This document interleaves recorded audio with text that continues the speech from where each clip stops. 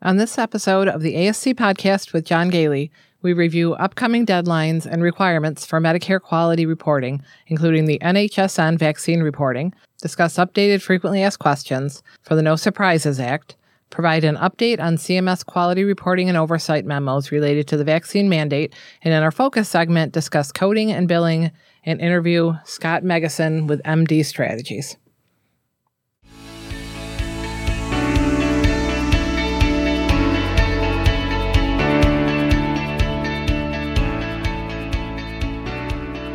Welcome to the ASC Podcast with John Gailey, the longest-running podcast specifically focused on the freestanding ambulatory surgery industry. This episode is sponsored by Surgical Information Systems, providing cutting-edge information solutions for surgery providers and ambulatory healthcare strategies, the nation's leading regulatory compliance resource for ambulatory surgery centers.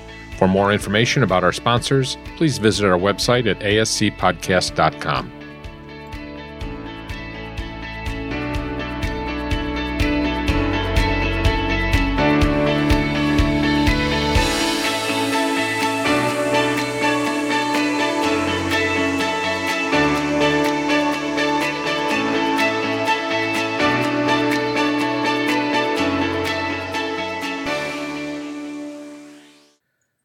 Welcome to episode 154 of the ASC Podcast with John Gailey for April 16th, 2022, recording from our studios in Spencerport, New York. This is Sue Cronkite, Chief Researcher for the ASC Podcast with John Gailey and Senior Nurse Consultant for Ambulatory Healthcare Strategies. The ASC regulatory environment is extremely dynamic, and the material provided in this episode is based on the information available as of the date of the recording. Joining me is John Gailey, the owner of Ambulatory Healthcare Strategies and recognized as one of the nation's leading experts in the ambulatory surgery industry. Mr. Gailey is the author of over 10 books on the ASC industry and a frequent industry speaker on regulatory accreditation and finance issues. So welcome. It's springtime, though you are shivering as though it is still winter here in wonderful upstate New York, but It's great to be finally getting back to the studio here to talk about some of the things that are going on. It's been very busy. We have a lot of news, and we've had to kind of pick and choose that which we find most important for the industry right now. And of course, we've been, as we always are, very busy. But this has been an unusual period. Over a 7-day period, we had 4 surveys, which were all great experiences. I want to thank all of the surveyors. We've really had a rash of great surveyors. I mean, It's been a pleasure really talking to them, both, accreditation surveyors and state surveyors. So, and of course, congratulations to all of our centers that have been so well prepared for these surveys. But, needless to say, surveys are going on. They're very active. Surveyors are, on the top of their game right now, and there's just so much that they have to go through. But, it's been a very educational process, even with the experience that we all have in the industry. I always learn something from surveyors when they're out there, and we always try to pass that information on to you. And so we've had a really great experience working with HFAP, one of the new, not really a new organization, but kind of new to the ASC space. And they are somewhat of a spin-off from HHC. HHC had purchased them a number of years ago and then spun them back off, and now they're out there doing surveys of ASCs, and we've had a very good experience working with 2 of our centers. One is coming up with a deemed status survey. I think, you've been working with them much more directly, but I think it's fair to say that we've been very impressed with how comfortable they are answering questions and assisting the organizations through the survey, even application process, and making sure that they're ready. Can you just talk a little bit about your experience in working with, the nurses over there? Yep, and some people may know them as ACHC. There's kind of the 2 different names. They've just been very available when we've had questions, because they follow the CMS guidelines, obviously, but they're also just, every accrediting agency is just a little bit different. So, we've set up Zooms and been able to just ask questions. Yeah. They've got their manual is just very clearly written out. And so, we're just starting to work with them, just got the application in. So, we'll see how all that goes. But we've been very very pleased so far. We feel like they're going to be great to work with. And we have actually talked to them about being on the podcast in the future. So I think, just like we've had HHC on the podcast, we've tried to get Joint Commission on the podcast. It's been often difficult to schedule that. So we'll hopefully have them on soon. And Sue, we're recording this on a Saturday afternoon. We had to delay a little bit the recording. We're going to do it like around noontime, but we're so exhausted from our morning session. Our Saturday sessions, which are part of being a patron member of the podcast here. We have over 100 members, I think 120 patron members of our podcast here. And one of the benefits of being a patron member is joining us on Saturday mornings at 10 a.m. Eastern for these Saturday discussions. And we have had so much fun. I mean, I'm really looking forward to that every week, and some great discussions. And this week in particular, we had this, as is often the case, somebody brings a question up toward the end. We usually try to keep it to an hour. And it turned into a 45-minute conversation about what centers are doing with regard to staffing. And you and I, while we were listening to everybody provide advice, said, let's do an episode about this. Yeah, because I don't know anybody that's not struggling with with some of this, either finding new staff, keeping the staff that they have. These are really huge issues right now. So they had some good ideas. Yep. So what we're going to do is hopefully sometime this week, we're going to record an episode where we're going to have some of our patron members who speak regularly on Saturdays talk through some of the things that they had mentioned, and hopefully that'll provide some great ideas for those of you out there, well, all of you out there that are suffering, through this difficult time in recruiting and retaining good staff. So. Sue, we've had a lot of news. I guess I'll start off. It used to be the quality, safety, and oversight policy and memos to the states and regions were things that happened or came out like once in a blue moon, maybe once every 6 months or a year. And now they're coming out monthly. So a regular segment now in our podcast is a discussion of recent what we call QSO. So again, a QSO is a quality, safety, and oversight policy and memo to states and regions. And this is how CMS notifies surveyors about changes to the conditions for coverage in the interpreter guidelines. And unfortunately, what we're going to refer to, the most recent guidance, is a repeat or is an update to previous guidance that you've had. I just wanted to kind of point this out to you and kind of talk a little bit about a few of the changes that occurred. So on April 5th, the CMS provided revised guidance for the interim final rule for the Medicare and Medicaid programs related to the omnibus COVID-19 healthcare staff vaccinations.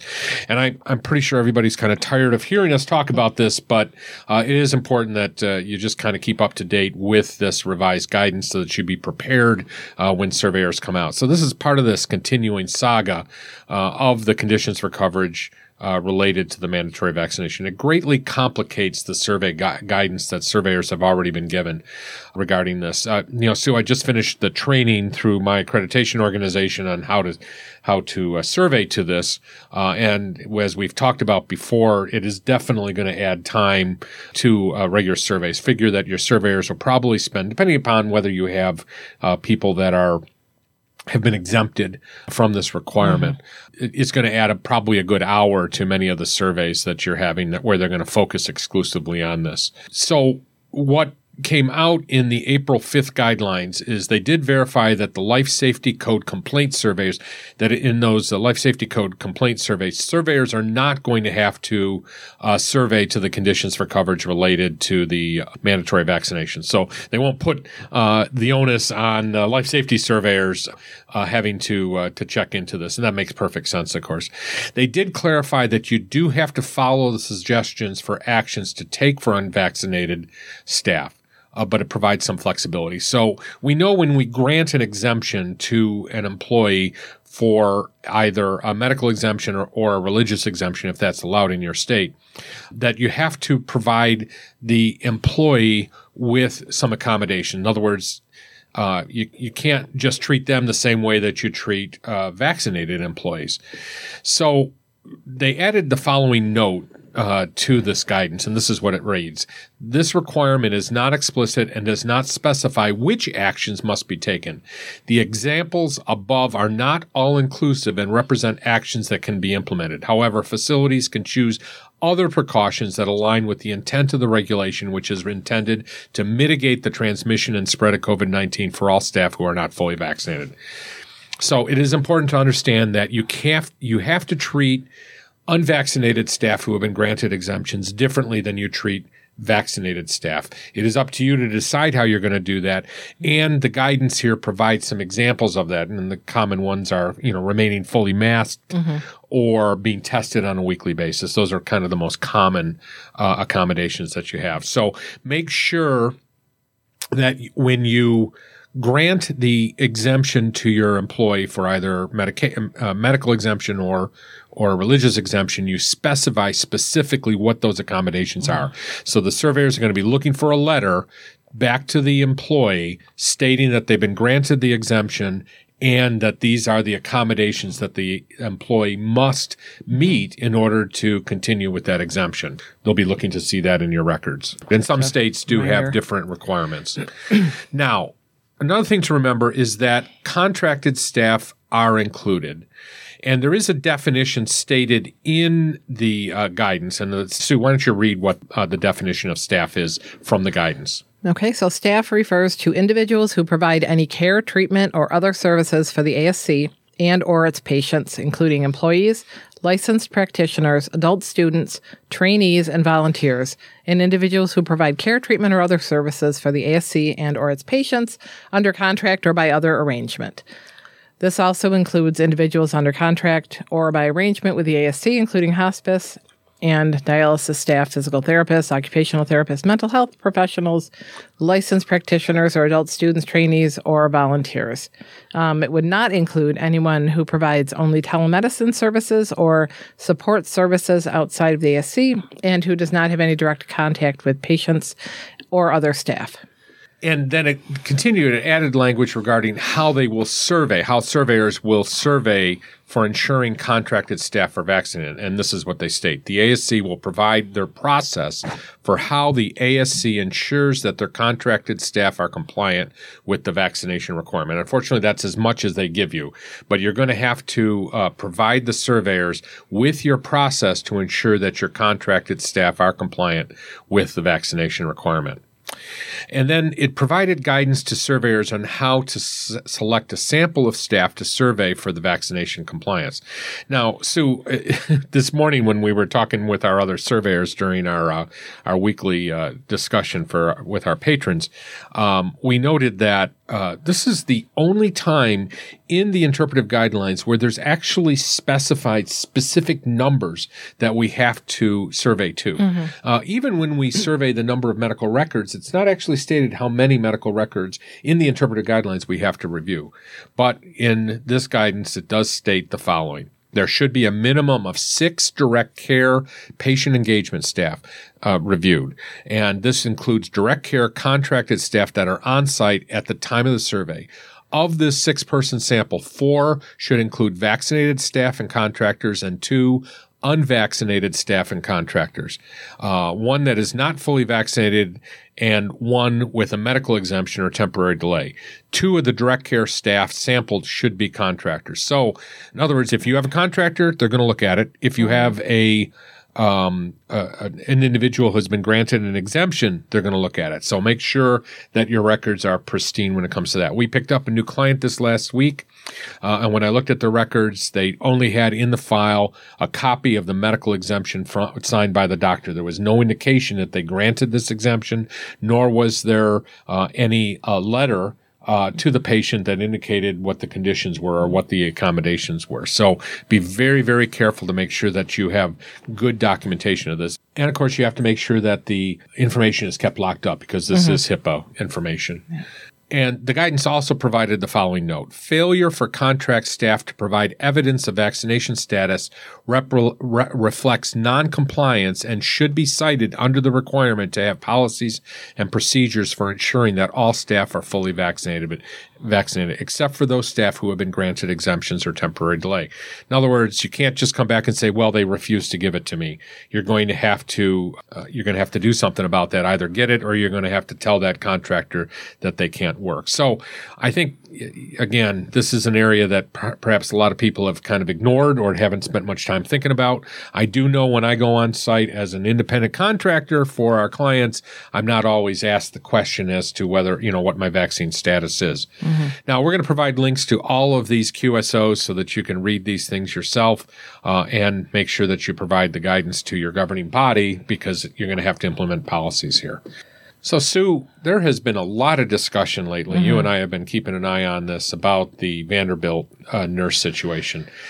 We've been kind of holding off on this until we got some more results. We still don't know what the sentence is going to be. But can you walk through it, and then we'll have a little bit of a discussion about what it really means to our nursing staff. We had a great conversation during our weekly session today about the impact. But go ahead. Why don't you explain? Okay, so I'll kind of review the case. I know everybody's probably heard of it. But so the Vanderbilt nurse was just found guilty of reckless homicide and impaired adult abuse on Friday, March 25th.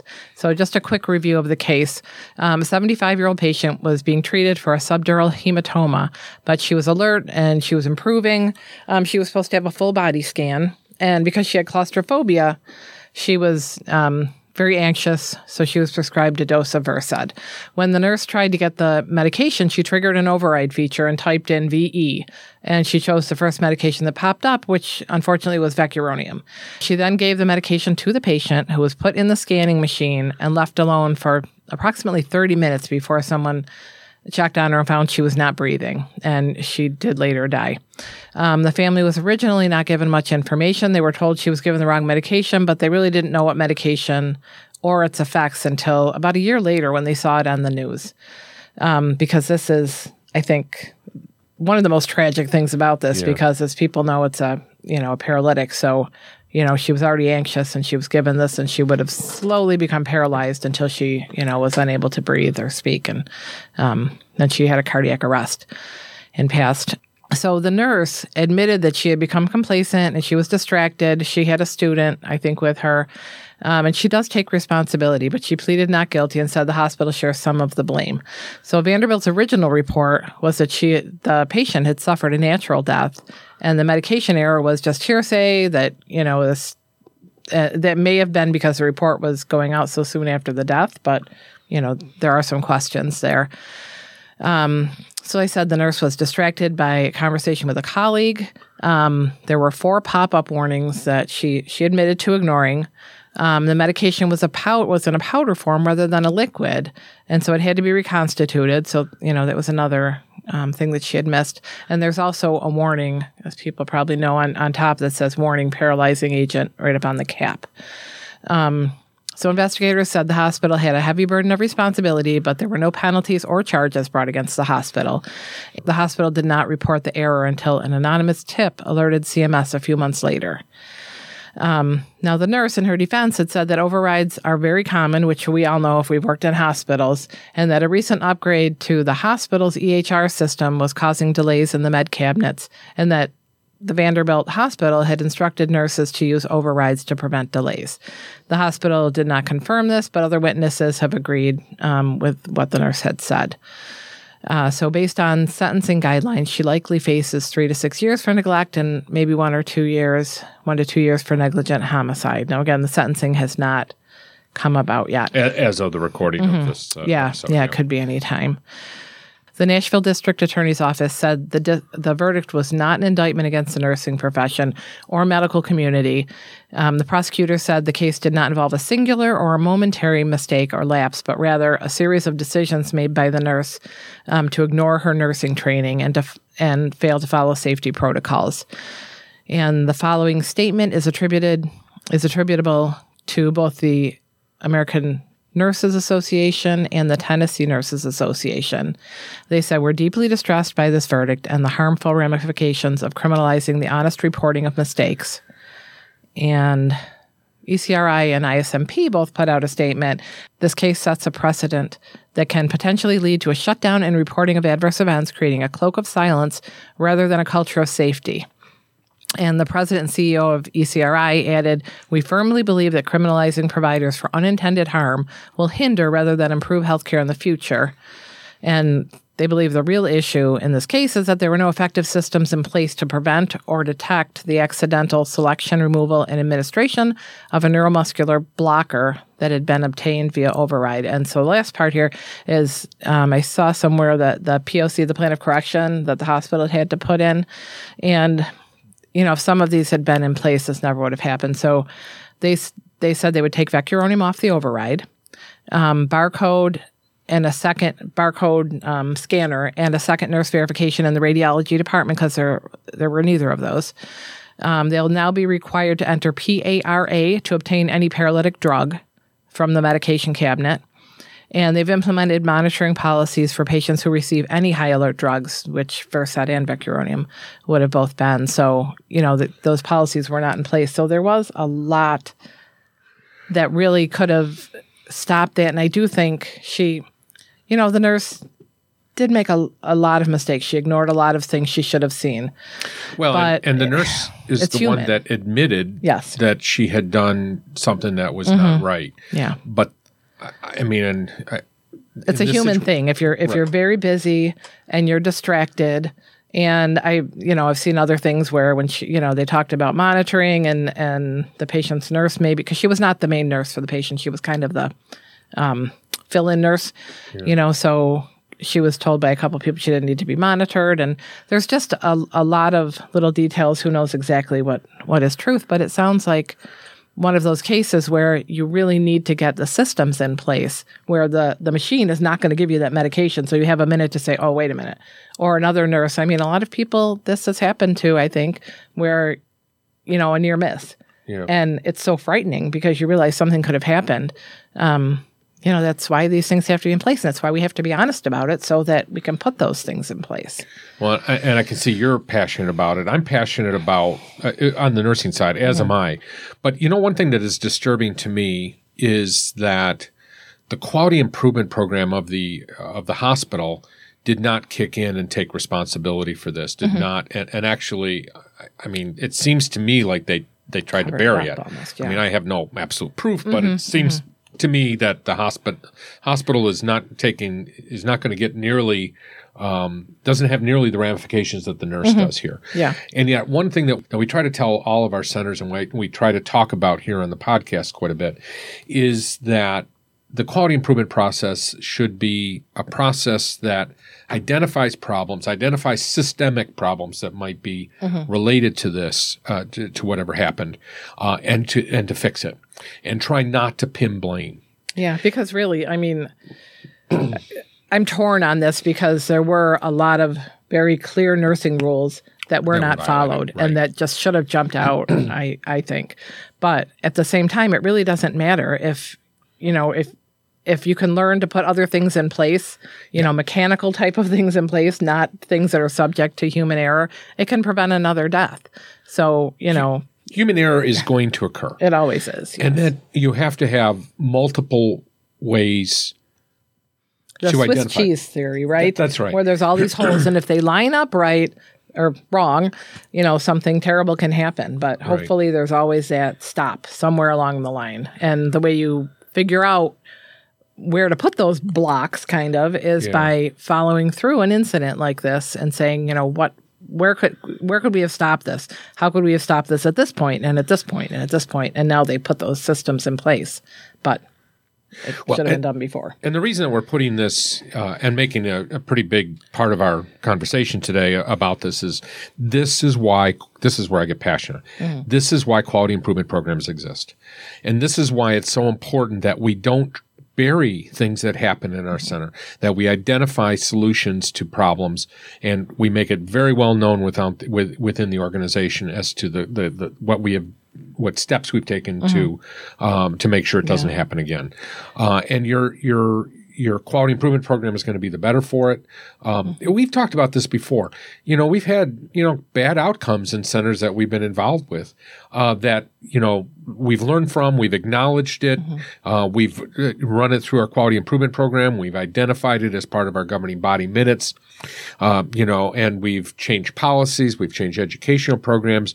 And when a surveyor comes out, even though this isn't the sole goal of doing this, but when the surveyors come out, they say, wow, you've got a quality improvement program that absolutely is doing what it should be doing, trying to identify ways to improve the quality of care that you're providing.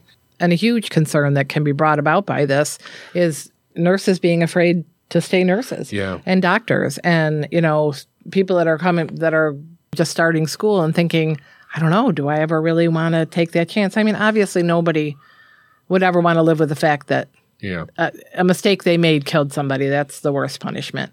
But this just brings it that one more step. Yeah. That it seems to be the nurse more than I've heard other stories. And it's like, it's not the doctor. It's not if it's a prison situation I'd heard of recently. And it's the nurse they hold responsible. And if we lose more staff, more mistakes are going to happen. We're going to get totally the opposite result of what we want. And we want to encourage people to come into the profession. And we have already heard anecdotally that, some nurses, people in nursing school that have heard about this case are seriously questioning whether they want to go into a profession where they aren't necessarily, let's face it, it's not a glamorous job. No, but it's very, it's something that any polls for the past however many years, nurses have been the most trusted profession. Now, if that changes, even more than accountants, that can be more. I can't believe it. Hard to believe.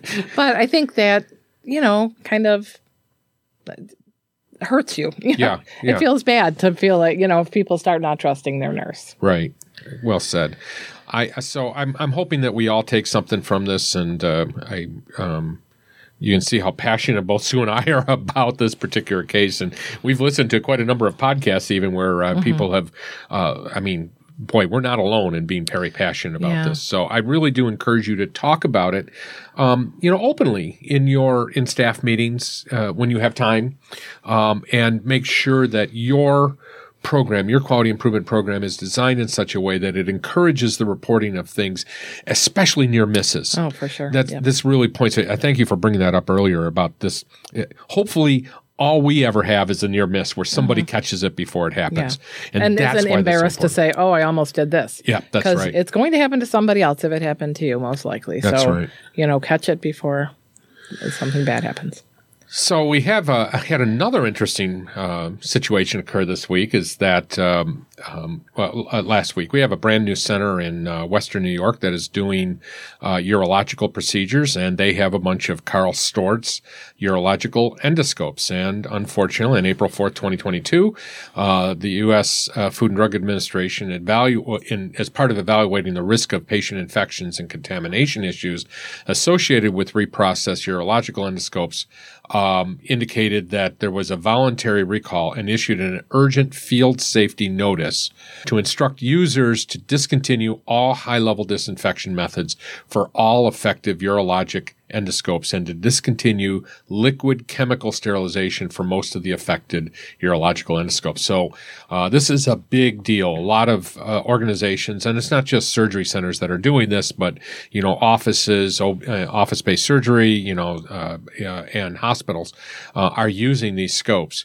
And I know that they specifically mentioned the Karl Storz endoscopes, but I wouldn't be a bit surprised if this goes beyond those particular endoscopes. So what this means is the affected endoscope should be sterilized after each use. Instead of using high-level disinfection, you're going to have to use sterilization by an appropriate sterilization method recommended in the instructions for use. And of course, there has been revised instructions for use for these endoscopes. And the FDA wants to ensure that healthcare providers and users are aware of the change in the reprocessing methods for certain urological endoscopes, and that the FDA will continue to monitor reports of patient infections or contamination issues with urological endoscopes and work with manufacturers on adequate reprocessing methods and instructions. So if you do have these scopes in your organization, you're going to want to make sure that you follow the instructions from the recall notice from Karl Storz. You can't use any high-level disinfection methods or liquid chemical sterilization to reprocess affected endoscopes, and you're going to have to sterilize these endoscopes after each use by using sterilization methods recommended in the instructions for use specific to each device as revised by the manufacturers. And be aware that Karl Storz will provide updated instructions for use for affected urological endoscopes. Do not use damaged devices or those that have failed a leak test, as they could be a potential source of contamination. You're going to need to develop schedules for routine inspection and regular maintenance as specified in the manufacturer's instructions. You should have been doing that already. And discuss the benefits and risks associated with procedures involving reprocessed urological endoscopes with your patients. So a lot going on there. Hopefully you already know about this or have seen the recall notices if you have these scopes, but at the very least, keep an eye out for this. This had a huge impact in this particular client of ours because they had just purchased all of these things. They had just started operations.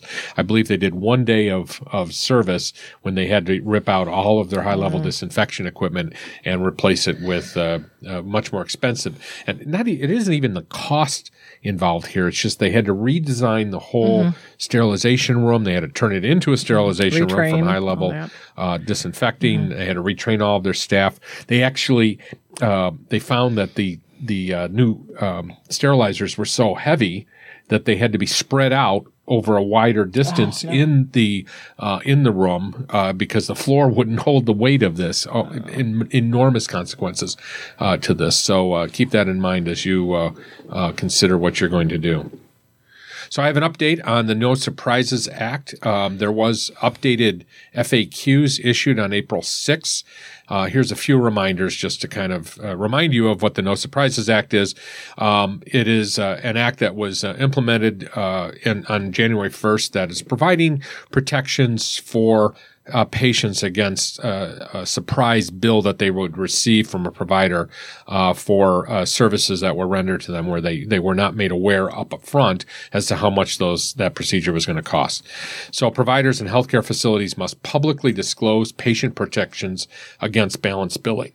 Which means that you have to post, sign, and provide a document to them so that they know what their rights are. And the providers must give a good faith estimate of expected charges to uninsured and self-pay patients at least 3 business days before a scheduled service or upon request. So hopefully you've already implemented these systems. This was effective on January 1st. And the good faith estimate is a component of the medical record and is considered part of a patient's medical record and must be maintained in the same manner as the patient's medical record. So that is a difference. I think in many cases they didn't know that it had to be actually put into the medical record and maintained in whatever method you have, like an electronic medical or paper. A good faith estimate must only include items or services reasonably expected to be furnished in conjunction with the primary item or service. Providers do not have to include charges beyond those that are reasonably expected to be scheduled with the primary item or service. So I'm going to provide a link to these updated FAQs so that you can read through them. We don't go into a lot of detail here. This is clearly one of those areas that you need to get some additional help from your billing company if you have one, or from your attorney as you try to figure out how you're going to report this information to your patients. And again, this has been in effect since January, so I'm sure that all of you have already implemented these systems. But if you you might want to read the FAQs, the updated FAQs, to get some more information. And don't forget, the ASC quality reporting deadline is coming up. Refer to episode 143 for more information. And the reporting deadline is May 16th, 2022. And we've had some good feedback on that episode. So if you are at all confused about ASC quality reporting, go back and listen to it. It is a long episode because what we did, Sue, if you remember, is we actually took a recording of the discussion we had in our finance and accounting seminar back in, I think, December of 2021, and put the whole recording into that episode. So there was a very thorough discussion of that. I also want to remind you, I don't think we've talked about this in any detail up until now, but the NHSN reporting deadline is going to be in August. So just a reminder, in the CMS 2022 quality reporting measures, ASCs must report a new measure referred to as ASC 20, better known as COVID-19 vaccination coverage among healthcare personnel, and it has to be reported through the National Healthcare Safety Network, or better known as NHSN, which, as we all know, is part of the CDC. And to comply, ASCs must select a week each month to collect data to be submitted to NHSN on a quarterly basis. So this is a requirement that you must meet in order to maintain your ASC quality reporting requirements. And the deadline for the first report is going to be August 15th, 2022 for the first quarter of 2022. So that's going to mean that you're actually going to be providing 3 data sets, January, February, and March of 2022, 1 week in each of those months. You're going to be reporting by August 15th, 2022. And then the next reporting period, which will be for quarter 2 of 2022, will be November 1st, 2022. And so there's a lot of information available on the internet about this, and we've already talked about it a little bit, but I'm just going to kind of give you a brief overview. So the data collected is going to be as follows. The denominator is the number of healthcare personnel eligible to work in the ASC for at least 1 day during the self-selected week, whatever week you choose for each month, excluding persons with contraindications to COVID-19 vaccination. And the numerator is going to be the cumulative number of healthcare personnel eligible to work in the ASC for at least 1 day during the self-selected week and who received a complete vaccination course against COVID-19 using the U.S. Food and Drug Administration authorized or FDA approved vaccine for COVID-19.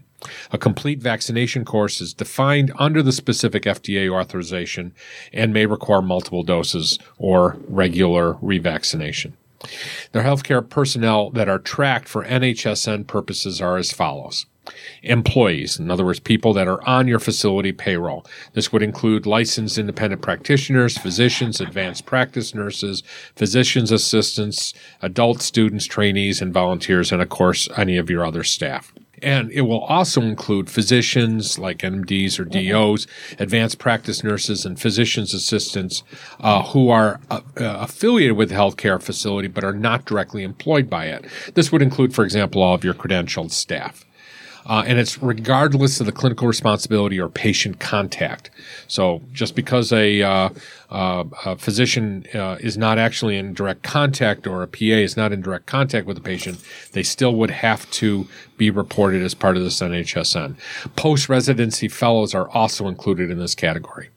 It also includes adult students and trainees and volunteers, including, medical, nursing, and other healthcare professional students, interns, medical residents, or volunteers aged 18 or older who are affiliated with the healthcare facility but are not directly employed. And this last bullet is kind of the difficult one. Persons providing care, treatment, or services at the facility through a contract who do not fall in any other denominator category. So, for example, Sue, you and I go on site and visit clients. We are kind of consultants. We're a little bit different than consultants. We provide, ongoing regulatory compliance services to our centers. So we fall into this category also. So, and again, this isn't mandating. I mean, there is a mandate, of course, for vaccination, but the NHSN requirement is not mandating that you have the vaccination. It is required, as you said, it is required that we report on the number of people that are vaccinated through NHSN. So we're going to provide an enrollment link on our website as well as a protocol for preparing the monthly report. So again, the big takeaway is make sure that you are signed up for NHSN. Go to the enrollment link at our in our show notes here. Make sure you follow the protocol for preparing the monthly report. And remember that you need to do your first report by August 15, 2022. I've actually talked to quite a number of our clients who have already signed up and are starting to do the reporting just so that they can be ahead of the game there. So, wow, Sue, this segment is already over 35 minutes long here. But we do have some more great information in our second segment. So in our focus segment today, we're going to talk about a little bit about coding and billing and how it would affect surgery centers. So we're going to take a short break, we'll come back, and we're going to talk about coding and billing.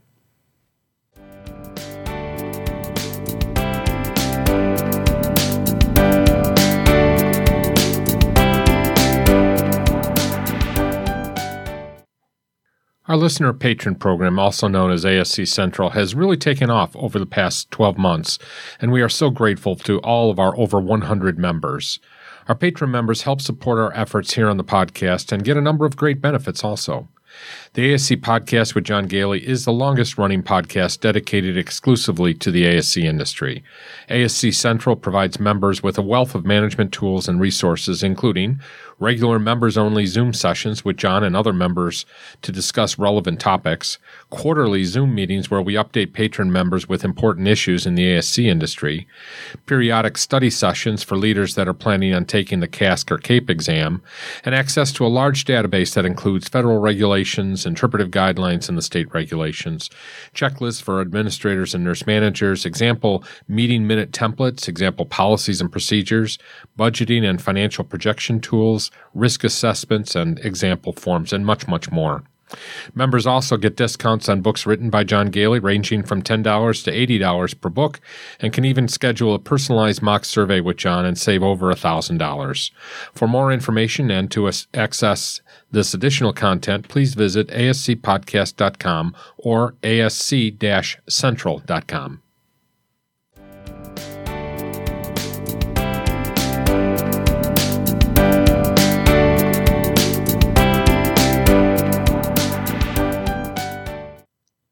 So in our focus segment this week, I just want to have a conversation about coding and billing. We don't always talk about this, Sue, during our thing. We focus so much on regulations. But coding and billing issues have come up just quite a bit because of a lot of turnover in business office staff over the last year. So for a lot more information, don't forget our June 2022 ASC Finance, Accounting, and Reimbursement Seminar. More information is available on our website. Often people forget that coding and billing in an ambulatory surgery center is very different than coding and billing in physician's practice. And a big coding mistake can cost your ASC a lot of money, and not keeping up with billing can cause significant payment delays. In other words, cause cash flow problems. Mm-hmm.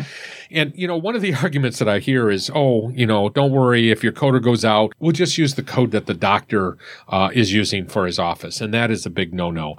You have to code specifically to the surgery center based upon the operative report that has been provided to you by the physician. So you need to have somebody on your staff that is going to be using the appropriate coding rules to determine what the CPT-4 code is, what the ICD-10 codes are.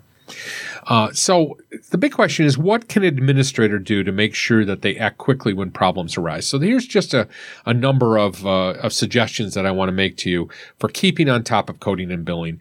Now, this is a responsibility that, most administrators have, business office managers have. But in many surgery centers today, the nurse administrator is also responsible for coding and billing. And they probably don't have a lot of experience. Sue, you kind of mentioned that. I don't believe in your nursing school they talked about coding and billing. Is that correct? Nope. So I know that, and it's not something that you particularly want to be involved in, but if you do want to get into administration in ASC, it's certainly something you have to think about. So here's some suggestions. First of all, you want to get to know the term days in receivable, which is the average amount of time that it takes from when the procedure occurs to when you actually collect that. And there's a formula for doing that. And there's a lot of good guidelines on the internet and from previous episodes where we talk about it. But you want to look at those days in receivable reports and look at a trend. For example, a good example or a good guideline for you is about 35 days in receivables. In other words, you want to make sure that on average you're collecting your payment from the insurance company or from the patient within 35 days after the date of surgery. And you want to look at a trend. What maybe last month it was 36 days. The month before it was 45 days. So you're getting better. Of course, the other situation is where that number continues to rise. And you don't want to go too many months with that increase occurring before you intervene on that. And you also want to look at monthly aging schedules. And aging is a summary of how much is owed for cases that are over a certain a number of days. And you don't want to allow the aging to get too old, because we know that the older that age is, the longer it takes for you to get money from the insurance company and from the patient, the less likely you're actually going to be able to collect it. So you want to specifically look at those oldest claims first, as well as keeping on top of the younger ones to make sure they never get into that old category. You also want to have a process in place in your organization to collect copays and deductibles up front if the insurance plan allows you to do that. the more you collect up front, the more likely that you're not going to have a problem later on. It's, as an accountant, I'll just have to say, I'd much rather have the money up front and refund it to the patient rather than the other way around. And I know that kind of runs contrary to what we want to do as patients. We don't want to pay until afterwards. But we know that it doesn't take very long. So every time I go to the doctor, I instantly forget whether I paid or did not pay for that service. And that's just a very common human thing. And for our parents, for example, who spend half their lives, it seems, at the doctor's office, it's easy to forget what you did 2-3 months ago. And another recommendation I have is sit down with your billing staff on a weekly basis to review all claims over 90 days old to make sure that they're being followed up on. So this isn't something you wait till the end of the month. You want to be on top of this constantly. And staff that, see that you're taking an active interest in that are going to make sure that they're on top of these claims. So definitely a regular, at least weekly review of these claims is advisable. Require your staff to enter every interaction with the patient and the insurance company in your software notes. So if you have decent software, any major software packages out there are going to give you the ability to write notes with regard to outstanding claims. If your software doesn't allow it, first of all, go find other software. But if not, then somebody should be keeping very extensive notes, typing it into a computer, into a notebook, whatever, so that you can review those notes later to make sure somebody's on top of it. And make sure that you don't allow your billing staff to write off balances without administrative approval. So a staff that's doesn't have very good ethics could very well write off the balance rather than following up on those balances if they get out of control and make themselves look better. And it's very important that you perform regular coding and billing audits. Our dear friend Christina Benton, for example, owns a company that does that. I recommend her highly, and there are many other organizations out there that can do that. Something that's important to realize with coding and billing audits is that they're not only making sure that you don't get yourself into trouble legally, but might actually provide some opportunities for you to improve your coding and billing. I find that just as often as you find a coding and billing problem, or actually more frequently when you're doing a billing and coding audit, you find opportunities for improving your reimbursement from those auditors. Now, we've talked about this a lot in our finance and accounting seminars. It is extremely important that you maintain your books, at least in some way, on an accrual basis of accounting. What we need here is that we want to track our accounts receivable. Many accounting systems out there, many of the physicians' practices, maintain their books on what we call a cash base. In other words, they don't track how much is owed to them in their accounts receivable. They only track how much money they bring in, which means that it allows organizations or billing people to kind of get away without doing ongoing follow-up on their accounts receivable. If you maintain an accrual basis of accounting, you're going to have an ongoing record of how much is owed to you by your patients, and it will force you to write off balances that are not collectible and be able to track how much money you're spending or how much money you're losing by not following up on that accounts receivable. And accounts receivable is an extremely important thing to track and trend in your organization. It really all comes down to hiring the right people and keeping them happy. You need to make sure that you act quickly when you have turnover. So don't wait for a couple months to replace somebody. Hire and don't just jump at the first person that you find that has some coding and billing experience. Make sure that individual, if at all possible, has specific ASC coding and billing experience. And if they don't, if you have no other choice, then make sure you send them right away to, some training on this. There's a lot of good resources out there for training. We provide some of it as part of our finance and accounting seminars that we do twice a year. You might want to consider hiring an outside company to cover your coding when your coder is out on vacation or when they leave. You might want to definitely consider cross-training staff in your organization so somebody can step in pretty quickly. Again, I hope this whole trend, the message I'm getting across is you don't wait. Yeah, be prepared. Be prepared, right? Mm-hmm. You don't wait for to replace this. This is something you have to have right away. You want to have a backup plan, and that really gets to our discussion with Scott Scott Megason. So during the, I think it was October, so we were out at the Ohio State Conference, and I had an opportunity to interview my dear friend Scott Megason, who was at the Ohio State Association meeting. So we're going to play that interview now because we talked about what to do when these things happen. We even talked about the possibility of doing a disaster drill. I mean, because in my view as an accountant, this is a disaster when your billing person leaves. And he also gives a little bit of update on what's going on in the coding and billing world. I know this interview is a good 5 months old, but what we talked about really is even relevant today. So let's listen to this interview, and then we'll come back after our break and talk about upcoming events. So this is John Gailey. I'm here with Scott Megason. Scott, you and I have known each other a long time. So everybody probably knows you from emails that they probably get, right?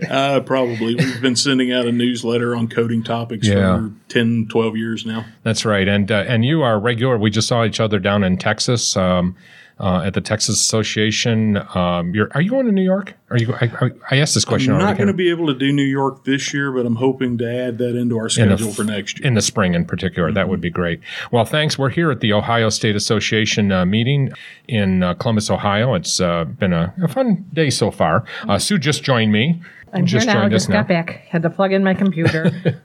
So, Scott, you and I have been talking. We've been talking for a while about what we would bring you on the podcast to talk about, and we were laughing because I think we talked in Texas about a topic, but neither of us can remember what it was that we were talking about. So, obviously, probably wasn't excited about what we just talked about. Yeah. Well, unfortunately, with coding, there's not a lot that is exciting. It's very necessary, but it's not typically exciting. That's right. For some reason, you don't have those crowds showing up at your things saying, "I need your service right away." Not anymore. Which brings me to the point we were talking about. It was kind of interesting. I don't even remember how we got into it, but you made a point that we all have disaster plans in surgery centers. Sue and I preach it on the podcast. We preach it with our clients that, get in your disaster plan. What happens if your generator goes down? What happens if your water goes down? What happens if, a computer system goes down? But you said something earlier today, like what happens when your coder quits? And I guess you couldn't really call that a disaster, but in terms of an emergency, it certainly is something important. So I thought that would be a great topic to talk about, preparing yourself for it and also what the ramifications of even losing a day's worth of coding could be. So first of all, welcome to the podcast. It's great to have you on board. So tell us a little bit about your thoughts about, how you plan for that and, how companies such as yours obviously can fit in, even if it's temporary. I mean, you can either decide this is it. I want to have a service permanently or, I just need something on a temporary basis. Well, thanks for having me, John. One of the things in dealing with clients, all of them have these 3-inch binders that show what to do in the event of an emergency, a natural disaster, whatever. But I've talked to people quite frequently, and usually on Monday morning at 8 o'clock that say, my coder had a car accident this weekend. My coder was painting her house and fell off a ladder and can't work for the indefinite future. What can I do? Right. And how quickly can you do it? Yes, and how quickly can you help me? Yeah. And, companies like ours, we're set up to where we can handle short-term emergency problems like that. But, typically there's still a lot of paperwork. You've got to get a business associates agreement in place. You've got to get some kind of at least a letter of agreement or if not a more formal contract in place. So it's good that people recognize something's like that and are willing to take the preemptive measure of having that type of relationship established before they need it. Right. And I think that's the important thing. Whether you hire a company like yours or, I guess I could say, if you're part of a practice, for example, you might, as part of your plan, say, okay, this is my coder now, but if they were to go out, we'll bring somebody over in the practice. I don't particularly care what your plan is. What's important is that you have a plan. And to be honest, in your in the business of coding, it is so difficult right now to get coders, let alone get somebody that's experienced in ASCs. Right. And one of the things that I run into, and I talk to coders frequently that say, I haven't had a vacation in 6 months, or I haven't had a vacation in 2 years. And the first thing is like, well, why not? And they go, well, I don't want to have to get caught up on everything that happens while I'm gone. Right. And, establishing a relationship with somebody like MD Strategies can help you bridge a short-term gap or in the event of a more dire situation, like I had a group last year that called me. The lady said her coder was painting her house and fell off a ladder and broke both of her arms, which, is obviously a very tragic situation. And probably not able to code during that period of time. Yeah, couldn't use a computer during that period of time. And I forget, it was about 6 weeks, if I remember correctly. But, obviously most ASCs cannot go 6 weeks without being able to submit some bills. Well, and let's talk about that for a second, because that's something that I'm passionate about. We've doing a couple sessions. I think I mentioned in New Jersey, I did a session recently about, what do you do when you get into an AR problem? And one of the things that I talked about is what every extra day in receivable is worth to you. It's basically take your total net revenue, divide it by the number of, days, and that is your daily revenue.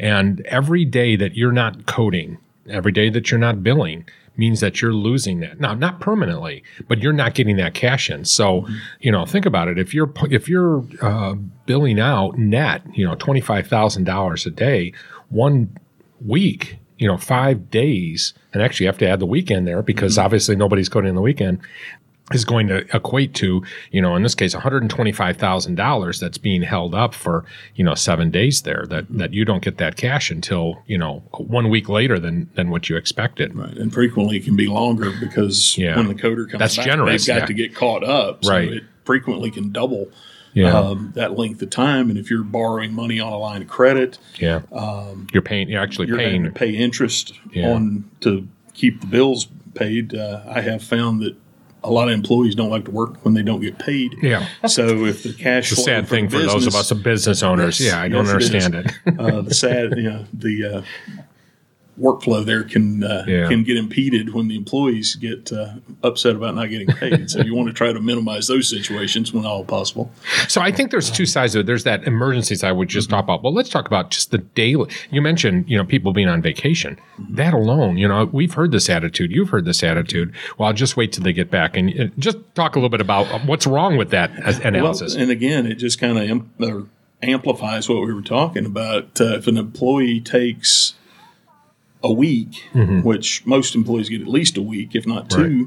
Right. But, if they want to go on a cruise or they want to go somewhere that's a little bit extended and you don't file any claims while that person's gone because you don't have that resource, you're back to borrowing money possibly on a line of credit. Or going back, the worst thing in the world, going back to the doctors and say, you're not getting the distribution this week, or even worse, I need to borrow some money from you to get through. Cash call. So that's usually not a very good thing for your career. Yeah, they don't typically like that. So having a relationship like that is where you have a resource in just, if it's overflow work, we're heading into the fourth quarter of the year, and that typically, during the time I've been doing this, it will increase anywhere from 10 to 15% over what you're doing on a prior quarter during the fourth quarter, and as we get closer to the holidays, it ramps up even more. So at a time when people are taking more vacation or are out, absolutely. And again, that's people want to be off during some of those times, and it's bad for employee morale when you tell people, no vacation before Christmas. Yes, no vacations in December or whatever, which I frequently have to do as well, just because. Well, you got to keep your employees happy still. Yeah, you want to try to. It's hard to keep everybody happy. Hard to keep all the employees happy and all the clients happy at the same time. So it's a juggling act for the managers in that situation. Talk a little bit about right now where we are with coding. Getting coders, hiring coders, because I think that's a challenge. Many organizations that are going to hire companies to, basically outsource. And we actually, a previous episode here, we're talking about outsourcing and how outsourcing is becoming very popular now, because the nice thing about outsourcing is you do hopefully do away with that situation in which somebody leaves you suddenly and you're suddenly stuck. Like if you're outsourcing regulatory compliance like us, you don't have to worry about that nurse leaving. We're covering you during that whole period of time. Same thing with coding. But often right now, I think we're running into a situation where it's hard to hire people. Is that what's happening in coding too? Where we are with coding and having people? I mean, I know a lot of it's regional. Like you might live in East Podunk. Hopefully there is no such place as Podunk. Otherwise, I'm in big trouble with our listener. But you might be in a very remote area and you don't have a coder. So talk about two things. First of all, yours my passion about making sure that you hire coders that are certified, as well as just getting coders in general right now. Where are we in the industry? It's a tight market, definitely. I think we're still facing a little bit of restrictions with people getting extended unemployment benefits and things like that. Lower level coders or newer, less experienced coders don't make a whole lot more than some unemployment. Than unemployment can make in some cases. And also some of the other things of coders going into an office and they don't feel comfortable in this environment now. Some of them have retired, which is pulling some of the other coders up a level, which is not always a bad thing. But, in our particular case, one of the most difficult things we find is getting experienced coders in multi-specialty. You can find a good orthopedic coder that knows nothing about urology and GI, right? Or you can find a good GI coder, but they don't know anything about ENT or urology or something like that. So my best example is I can code eye cases. I've been doing eye cases for 17 years. I used to teach coding, but show me orthopedics, there's no way. I don't even understand half the words, in that and it's getting even more so now with, as I'm sure one of the big trends in ASCs is cardiovascular. Yeah. And we know nothing about it. Nobody does. Yeah, right. It's a little bit of a blind, leading the blind kind of thing with some of this stuff in an ASC setting because it just hasn't been done before. So let's talk about the issue of the experience level of coders and getting certified. You and I were talking earlier, so one of the arguments when somebody leaves the ASC, the coder leaves the ASC, the owners will say, well, I'll tell you what, I'll just lend you my coder from the office. You can use her for a while. What do you think about that answer? And of course, what they're going to say is, because our codes are better anyway, we might as well just use the code that the office is using, right? What could go wrong? It's... And in some cases, that's perfectly fine. Most cases, it tends to have some issues. Yeah. And talk about that, because coding for an ASC is different than in the office. I mean, it's not wholly different, but it does take different sets, which is why you have different certifications. Right. The facility fee coding is a little bit different. It should be very close as far as, the primary procedure codes and the primary diagnosis code should be the same. But there are a few exceptions where the doctor's office can bill for things that the facility cannot. Right. Modifiers are too a big Some thing. of the modifiers are different and so forth. Yeah. And, we see a lot of things where people are just not, and particularly when they come in from an office, they're maybe not having the most recent material. Recently had a case, one of our clients is in the process of buying a facility, and we did a due diligence audit, and I don't know if they were facility coders or I don't know who did the coding, but they were using some codes from 2018. Yeah. Or I should say they were using something that was superseded in 2018 and some procedures that are now bundled that they were still unbundling. Yeah. And led to probably a slight inflation of their revenues at this particular facility. So I don't know how that's going to wash out for my client.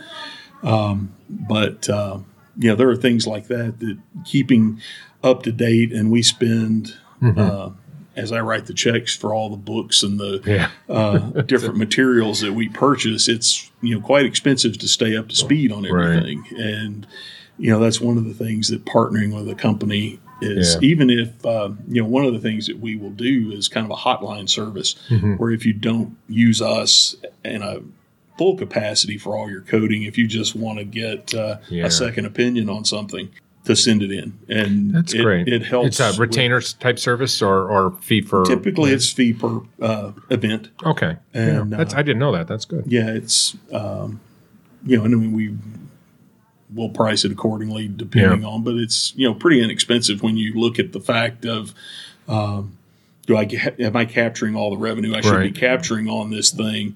Especially if you're running into something that you hadn't coded before or a new experience, because that's going to happen. I think we're finding a lot with total joints right now. I don't code anymore. I could never teach like I did before coding. I'm so far behind that. But I can't imagine that coding for totals is easy. Again, I'm not a coder. I know. I can't. I'll put you on the spot there. I can't speak to, and from what I understand, if, so many times with, be it total joints or whatever, if the documentation is right, my understanding from my managers is that total joints are less complicated than some other procedures. If the documentation is correct. Right. And that's one issue you run into frequently is that there are varying standards of documentation. So sometimes you get all the information in a nice, concise little report, and other times you get the documentation and you're not sure what the doctor did. A lot of our audience are administrators and nurse managers here. Talk a little bit about the importance of, we're here at the Ohio State Association conference here. Talk about the importance of getting the coders out of the office or virtually. I mean, it doesn't really matter how you do it, but getting some annual training for them. How important do you think that is? Well, in this day and age, it's very important. We're about to, I have not seen personally, but here at the end of this week, we're going to have a whole new set of ICD-10 codes that kick in. That'd be fun. And then, of course, in January, we'll have a whole new set of not a whole new set, but a number of additions to the current set of CPT codes and modifiers. And one of the things right now that is crazy are additional HCPCS codes. Because they're getting new products approved. They're getting new implants for different things approved, and keeping up to speed on what products have a payable code now versus what's still experimental or what's still considered experimental and has to be reported unlisted is a very important thing. Yeah. And of course, you don't want to go the other way where you report the payable code first before it gets approved, when you should still be using the unlisted. So do you have a feel for what's going on right now with auditing, activity, from the government of looking at claims right now? No, I wish I could. Yeah. I haven't really seen. I know we have clients in varying parts of the country, and some of the commercial carriers are a little more aggressive. Right, even on Medicare. Yeah. I have not seen really a lot of aggressive Medicare auditing in an ASC setting. Have you seen it in the past? Like, how would you equate it? I know you probably know a little bit about the frequency. Is it because there just isn't a lot of activity right now? Do you feel like that might have been in the past, or? I think personal feeling strictly, of course, 4 or 5 years ago, everyone was all up in arms about RAC audits. Right. And we still get a question here and there that a RAC audit was done. Yeah. My personal opinion is that, particularly in Medicare, there's so much more opportunity to get recoupment in a hospital setting as opposed to the revenues in your typical ASC. Right. That's a good point, because we've been seeing that happening nationally. Medicare being, from what I understand, understaffed, particularly as it relates to auditors. There's more opportunity for recoupment going after a big hospital that may have billions of dollars in revenue versus an ASC that may have not even $10 million a year in revenue or something like that. Well, especially since they extrapolate that data. So, extrapolating something that happened in a surgery center over the number of cases there compared to what you would have in a hospital would be, a lot more money than the hospital. Very good point. Right. Lastly, just talk a little bit about, hiring somebody to come in on a periodic basis to look at your coding. I know that's a service you offer. How important do you think that is, regularly doing some coding audits? I think it's very important. I like to tell people if they're unsure about it, it's kind of like that annual physical you get. You may not want to do it, and it may not always, parts of it may not be pleasant when you have to actually go in to get your physical. But if you get a clean bill of health, it's kind of self-assuring and reassuring to know that, everything is good and I can proceed on. We have clients that do quarterly audits. We have clients that do biannual audits. So, if they feel every 2 years is sufficient and they don't have a change in coding, then, that probably is sufficient, assuming everything was good previously. I've always told people that, if you get a new coder in, even, you think I wouldn't let them go more than 90 days, just double check because it's too important to the cash flow of the facility to go down the wrong trail. Right. You don't want to have to come back a month later or 6 months later and have to refile 20% of your claims because you found out your coder was missing something. Right. And I'll add to our listeners also, keep in mind that your corporate compliance plan might actually state that you have to have periodic coding audits done. I find that, periodically people have, implement this corporate compliance plan, never read it. And it says something like on an annual basis or on a quarterly basis, I'm going to do coding audits. So certainly, now there is no requirement that you do this. There is a requirement that you have a corporate compliance plan. There's no requirement that you specify a time frame, but many of those cookie cutter compliance plans out there actually tell you that they have to do it, and people fail to do that. So good thing to check into. Yeah, I've seen, and it can vary depending on if you're part of a group that has 250 facilities or if you're a group that has, 10 facilities, it could be, or an independent facility, depending on how you're structured. Typically, I find that a lot of the smaller facilities, the independents, are the ones that don't necessarily get an audit done frequently, and I think they're the ones that probably need to have one done more. A big company typically has a corporate policy in place, and there's a regional manager or someone that's in charge of making sure that you've had an audit done, within the last year or the last 6 months, whatever the case may be. Scott Magnuson with MD Strategies. As always, it's a pleasure talking. First time that you've been on the podcast, I should point that out. But you and I talk a lot, and I'm sure we'll see each other at some conferences. This has been a pleasure. Thanks so much for joining us. Thank you for having me, John. I've really enjoyed it. Thank you.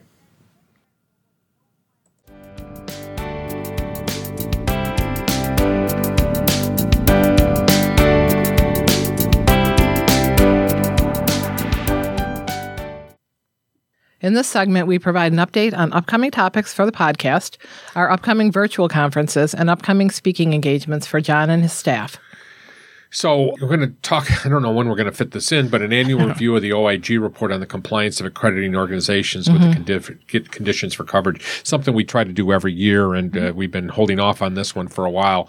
We're also going to have another segment shortly, hopefully within the next week, where we're going to talk about staffing challenges that surgery centers have and some suggestions from our patron members as to, what they think are some good ideas there. Yep.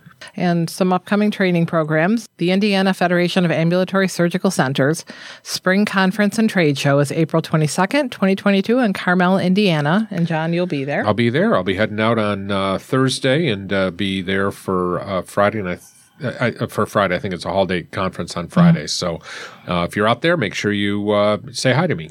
And ASCA 2022 will be in Dallas, Texas at the end of this month, April 27th through the 30th. I'll be speaking on a special track for ASC administrators. And for more information, it's still not too late to sign up. Go to ascassociation.org. And the New York State Association of Ambulatory Surgery Centers Spring Conference will be held May 10th and 11th in Saratoga Springs, New York. And we're going to have, I'd say, more than two-thirds of our employees out there. We're actually, all of our centers have been invited, and New York State have been invited to a pre-conference meeting for a couple hours in the morning of May 10th, where we're just going to update people on what's going on and kind of give everybody an opportunity to get to know other clients of ours. The ASC Director of Nursing Boot Camp, the May 2022 cohort is May 24th through the 27th. And for more information, you go to ascpodcast.com. And the New Jersey ASC Association's annual conference is going to be June 7th and 8th at the Hilton East Brunswick, and I'll be speaking on succession planning. And don't forget about all of our recorded events. They're all available on ascpodcast.com. We have the Credentialing Conference, the Fall 2021 Finance and Accounting Conference, the Conditions for Coverage Conference, the Medical Director Conference, and the Administrators Boot Camp self-paced version.